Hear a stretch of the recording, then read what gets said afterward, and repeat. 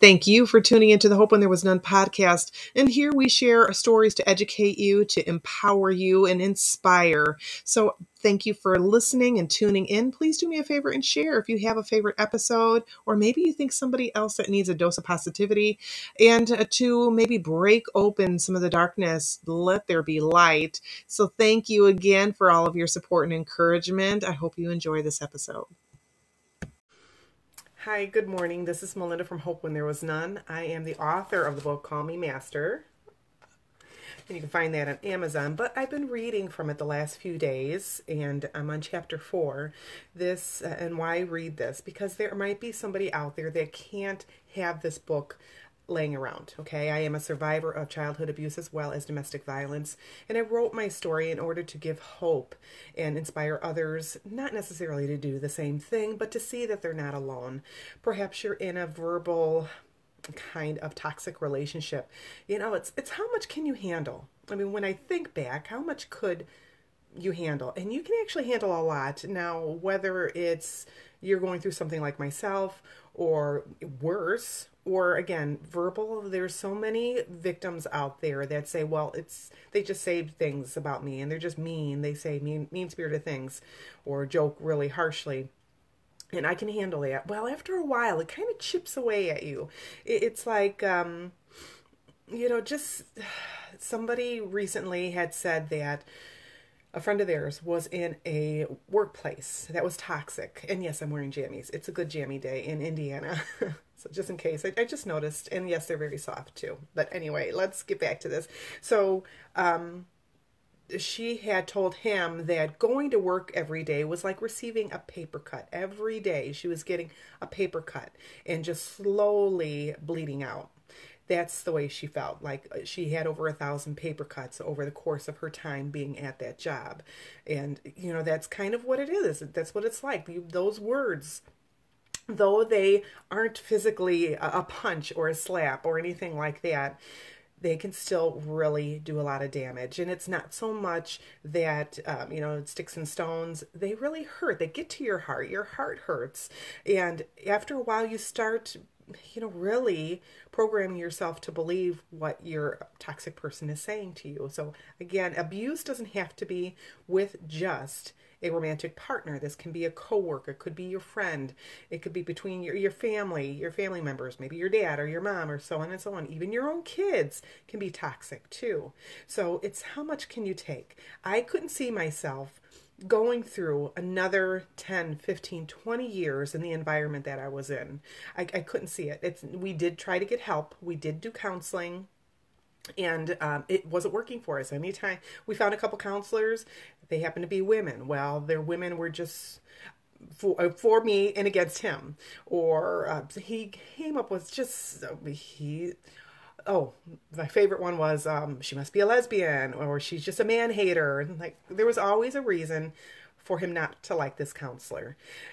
So it was never him. It was always the other person. I don't know if this sounds like somebody you know, but let me get to chapter 4. So I'm reading this again. They can't, if you're in an abusive relationship, you probably can't just have this book laying around. And the cover's a little, and I explained the cover.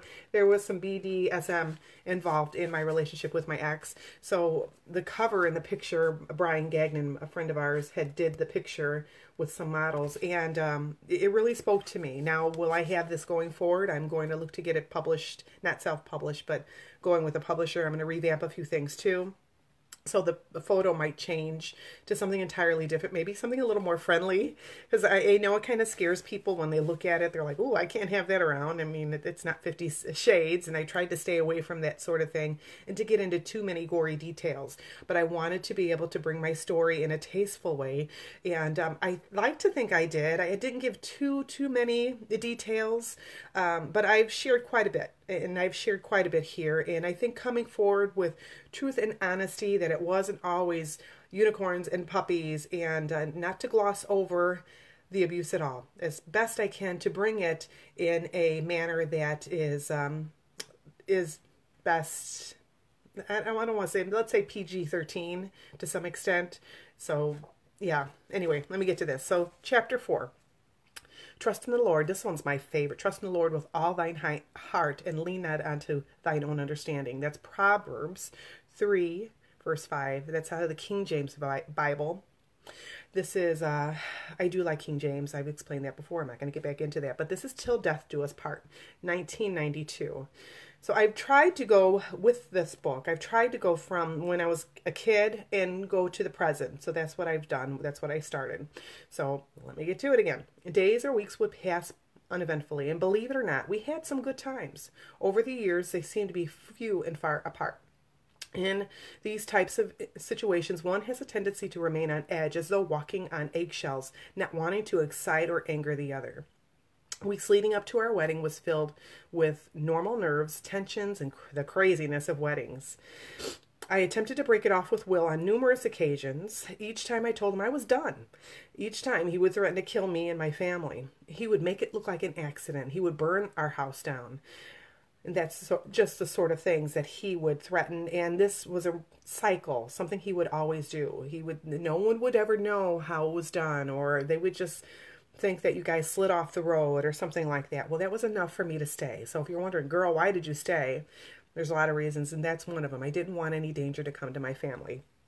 So even on the day of the wedding, I wished for a knight on a white horse to carry me away, or someone to object to the marriage. I said those things to loved ones, that I was happy and that I was very much in love. I said those things to family and friends, but I really didn't mean it. I felt stuck. I was sick to my stomach and tried to believe that there would be a happy ending. Perhaps this was a good thing. I brushed off the little bleak thoughts. Now, when we're in an abusive relationship, sometimes we bargain with ourselves. Sometimes we say, oh, okay, well, maybe once I get him married, he will settle down. Everything will just be better. We'll be together. Maybe once we have kids, he'll change. Maybe once he gets a better job, or maybe once I get a job, things will be better. So we bargain when we are in an abusive relationship. Even if it's not with an intimate partner, we have that bargaining that we do. So let me get back to this. After the ceremony, we dashed off to a limousine. That part of the service was included. That part of the service included a complimentary bottle of champagne. After we toasted our first glass together, I quickly was brought down to earth. After Will was complaining that the champagne was terrible, now he was sick and he had a headache. We continued to gripe the rest of the way to the reception. It didn't take us long to get there. It was maybe 20 minutes to get from the church to the reception hall, so it didn't take long. There was a lot of complaining going on. After we piled out of the car, he grabbed my arm and told me not to leave his side at all that evening. I managed to paste on a fake smile and nodded my head, and I hoped to mingle with family and friends, but Will demanded that we take pictures with everyone. And not that that's a problem. I just felt distressed and worn out, and putting on that fake smile, it took a lot out of me to do. So, to put on that cheery face throughout those pictures, I wasn't feeling it. I was really, I just wanted to run away. I really did. So it was time to cut. Let's see, here we are.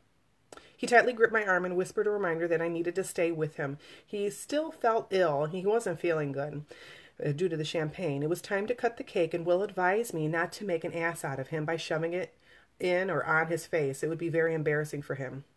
After our first dance, I was asked to dance by a few guests, and Will greedily shook his head no. Any attempts from anyone else besides someone that was elderly to dance with was frowned upon.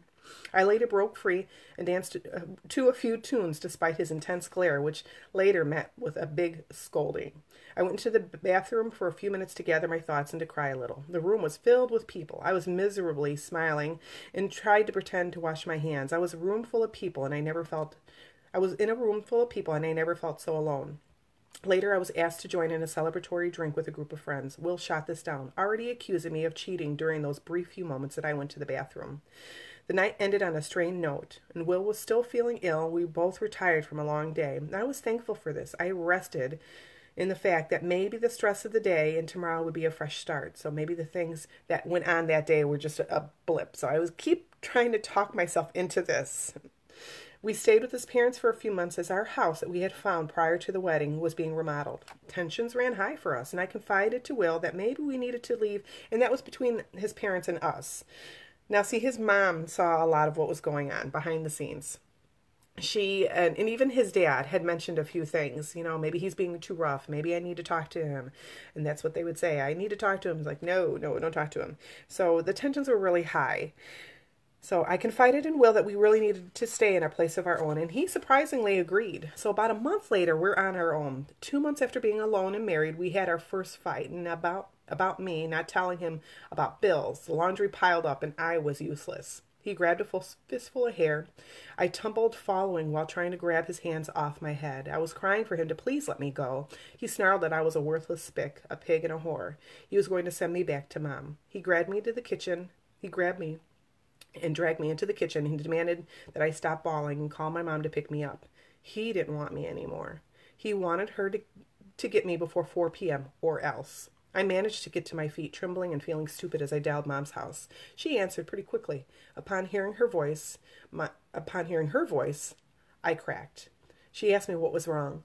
While trying to maintain my composure, he was yelling in the background for Mom to pick up my lazy ass. He kept screaming while I was trying to talk to her. She said, "What's his problem?" I explained that he didn't want me anymore. Could she pick me up? "I'm sorry, babe. You married him. You two will have to work it out." Then came a quick goodbye and then a click. Will was watching me from around the corner. My face must have said it all. I was quiet. He said, "What did she say?" I managed to croak out that she wouldn't be coming. He let out a huge laugh. "Even your mom doesn't want your sorry ass." He shoved me towards the front door and he yelled that I needed to go, and he didn't care where I went. I just cried.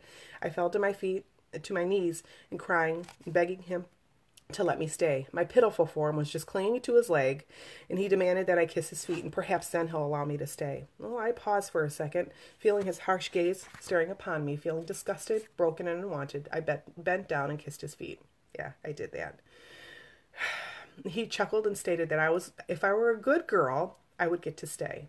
First, he was going to lay down for a bit, and then he told me to grab a shower because I was saying I was a smelly, dirty spick. I stayed on my knees crying. Snot was running down my face. It wasn't pretty, so I just nodded my head. He kicked me in the chest with such force that it sent me reeling backwards, and he shook his head, stated I was so pathetic.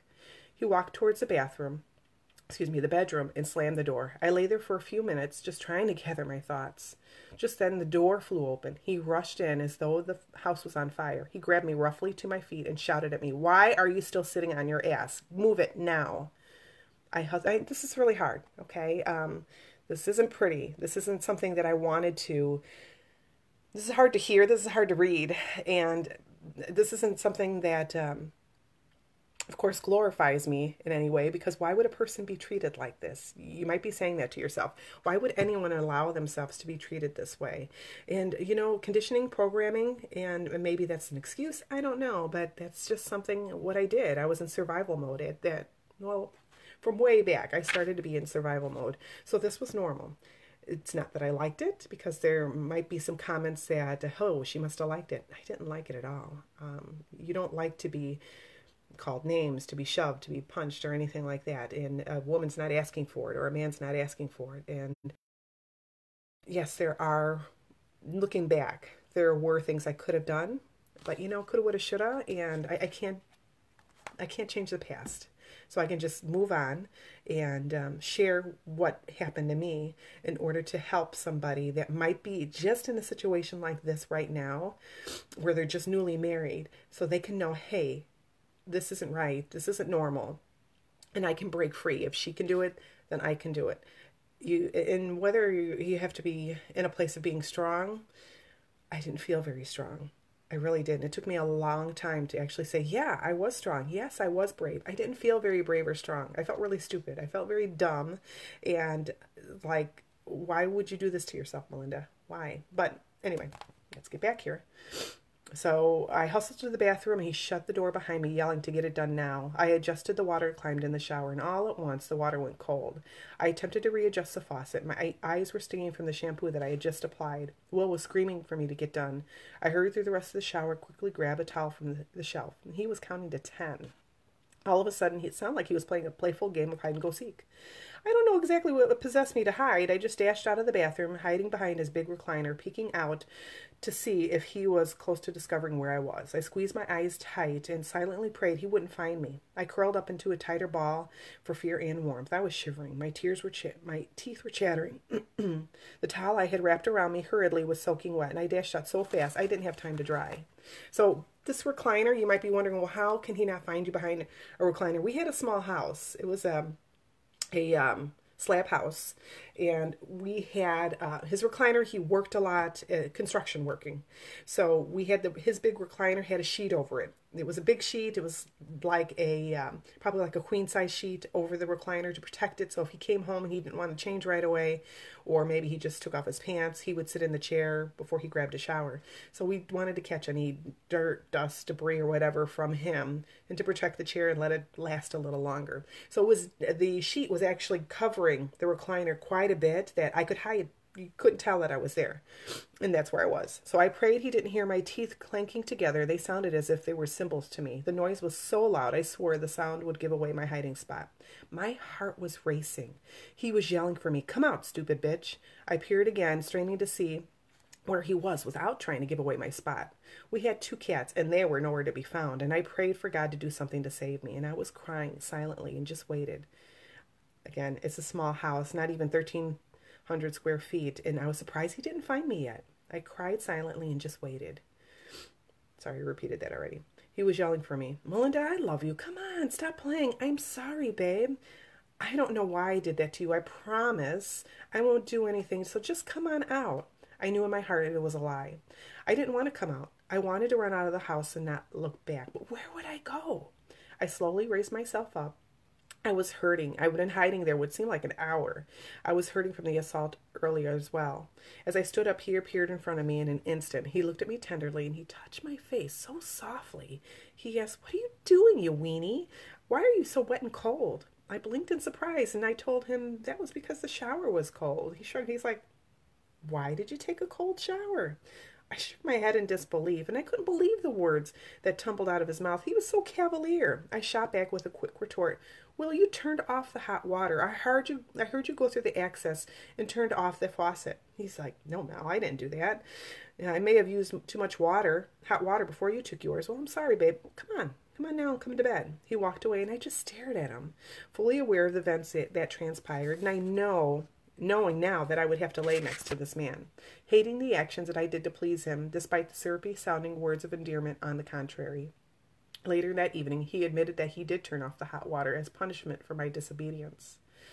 On the matter of how my mother reacted, I don't hold any bitterness against her. She didn't know the gravity of my situation, and I never shared those feelings due to the shame that I felt.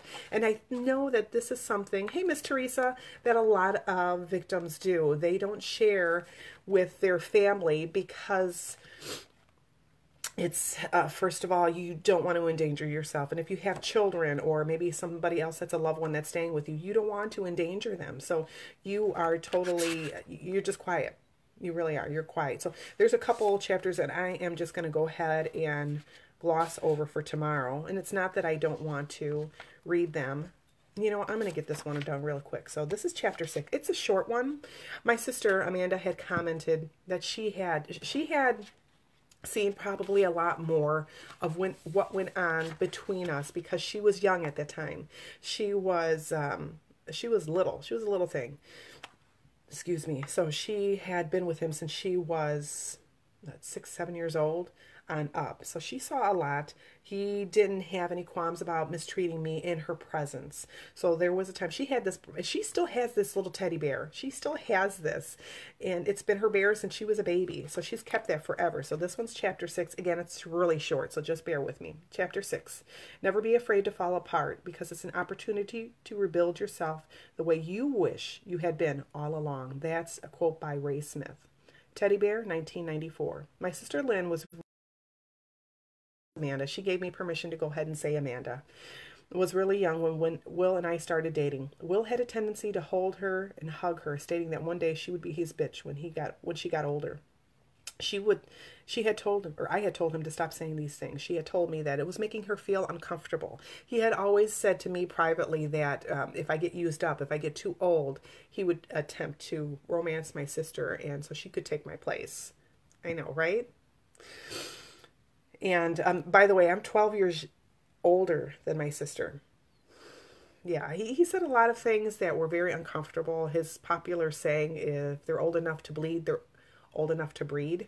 And he said this repeatedly. Even when I was in my 30s and ready to leave him, he just yeah, he's gross. So I told him to stop saying these things. These were making her and me uncomfortable. He would just comment that someday he would need a replacement for when I get old. Lynn had a cherished teddy bear. Every time she went to bed, her bear was by her side. At the age of 11, Will decided it was time to break her of needing her bear for sleeping every night. He took out a small hand drill and teased her that he was going to cut the bear's face by hovering the drill millimeters near the stuffed bear, taunting her and mimicking her. And to our amazement, he did. She and I were both freaking out. Lynn begged to go home, crying about her beloved bear. Will yelled that I couldn't take her. He wouldn't allow it. She wanted to call home to see if Mom could pick her up, and he yelled no. She recounts that I sewed him up very quickly, and there's a scar of the white stitching where I had actually went ahead and repaired the bear. So that's her bear's scar of his time with Will. So yeah, he had no qualms about saying things or doing things. I guess he felt, besides bulletproof, but my sister was so young, he didn't think anything of just the abuse towards me, letting her witness that. So, and yeah, he's just, anyway. So I'm going to move on. I don't know what chapter I'm going to hit next. I'm just going to pray on that and see where I need to go with that. It might be chapter 8 because that's the trophy wife. But I'll be coming on tomorrow and sharing more. If you know somebody that is in an abusive situation, please do me a favor and check on them. And right now, especially now that we're all under quarantine, it's so hard for many of the victims to break away. If their partner is gone for maybe a brief moment or two, maybe they can escape somehow, or if it gets volatile. But anyway, check on them. Come up with a safe word if you can. And if they really need to get out at that time, or maybe it's a neighbor that you know that something is going on, perhaps they can flash a light, but get them to safety. And I know a lot of folks are just so